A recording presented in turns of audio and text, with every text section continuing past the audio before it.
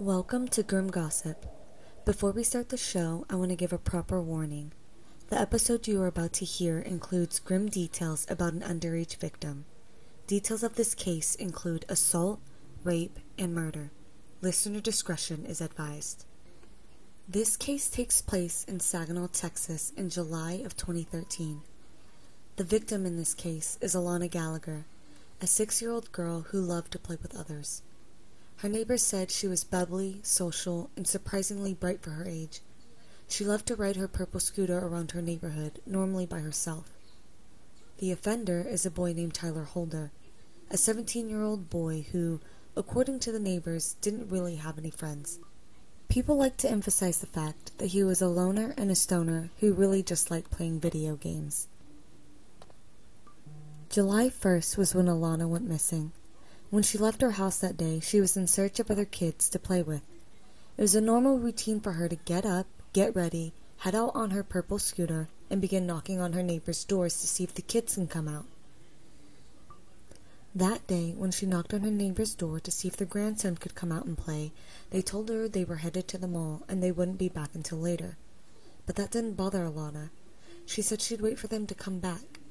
As they drove off for the mall, Alanna was left playing in their yard. This was the last time she was known to be seen by her neighbors. Around 7:30 that night, 2 teenage boys were riding their scooters out in the street when they saw a bundle of tarp. Their parents asked them to remove what they thought was trash in the middle of the street, so the boys went over to move it, but when they got closer, one of the boys saw hair sticking out of the tarp. When he went to tell his dad went over to check out the situation. When he tried to open the tarp a little more, he saw feet and stopped to call 911. The police were dispatched to the scene immediately. When they got to the scene, they taped it off. Of course, at this point, the whole neighborhood was already outside talking about what it was they found, then later on who it was they found. Suspiciously, Tyler was seen pacing up and down the street. He occasionally stopped to talk with the neighbors, but when he talked to them, he named the victim, telling them it was Alanna Gallagher who was in the tarp, even though the police had not yet identified the body. He also stated he had been gone all day fishing, a notable detail no one asked for. While this commotion was taking place, Carl, Alanna's father, was going door to door searching for his daughter with no luck. It wasn't until 9:15 when a police officer was flagged down and informed that she was missing. No one was under immediate suspicion at first, even though her parents were questioned. Many items were removed from their home, but none of these items were a match to what was found on and with Alanna. Alanna's body was not officially identified until July 4th. She was found almost naked.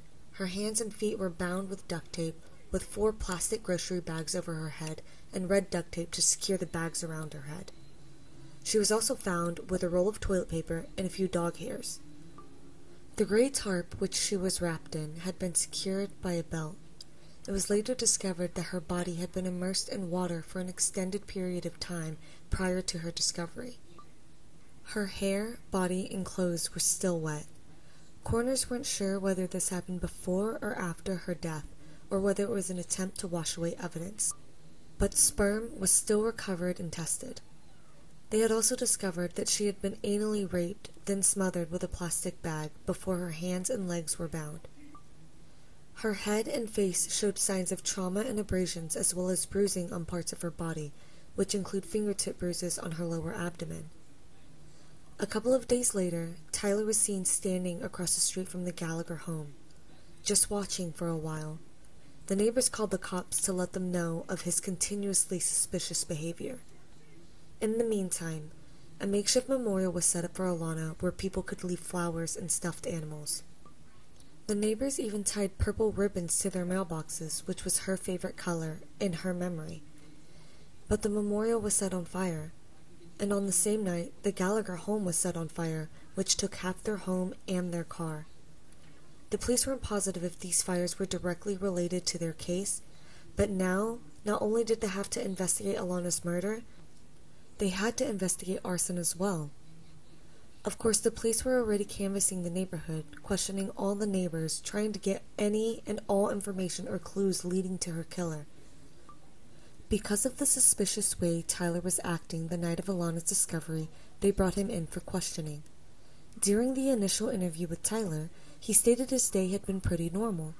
He had been home all day, which is not what he told the neighbors the night of the incident, woke up around 2 p.m., got up and watched some TV, then he left to apply for unemployment since he had recently lost his job.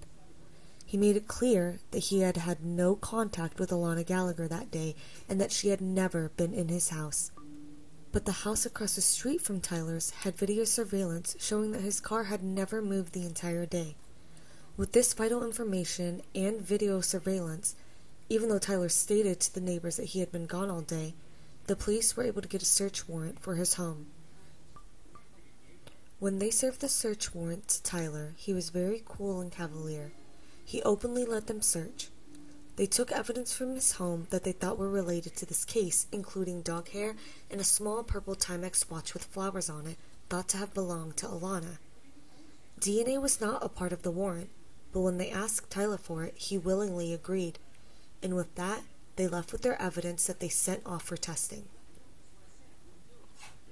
On July 23rd, when the DNA taken from Tyler came back as a positive match to the sperm they recovered, 5 police officers rushed to Tyler's home with an arrest warrant. Based on how cooperative he had been with them previously, they had no reason to believe he wouldn't come quietly. But when they got to his home, he stated he wouldn't speak to them. He then pulled a handgun from his waistband and opened fire on the officers. Holder was able to hit one officer in the groin, Detective Charles Lodato, before he was tackled to the ground by another officer. During the scuffle, Holder received a gunshot wound to the head before he was arrested. Both Lodato and Tyler were rushed to the hospital and survived the incident. Tyler later confessed to the events of the day. He said he had lured Alanna into his home while his mother was at work. Once he had her inside, he sexually tortured Alanna before strangling her to death with his belt and plastic bags. Initially, Tyler was charged with capital murder, but due to his young age, he was charged with murder and was able to avoid the death penalty. This is because in 2012, the Supreme Court declared that life sentences without parole were unconstitutional for defendants under 18. He pled guilty to a murder charge which gave him life in prison, and also an attempted capital murder charge for shooting an officer which gave him an additional 40 years in prison. This means he must serve a minimum of 50 years before he is up for parole. This also means every couple of years after his minimum years have been served, someone will need to come forward to ask the courts not to release this person based on the actions that put him there in the first place, forever victimizing the family and friends of little Alanna Gallagher. And that's it, guys. If you guys enjoyed today's episode, there are many more to come. Hit the subscribe button so that you get notifications when I drop new episodes.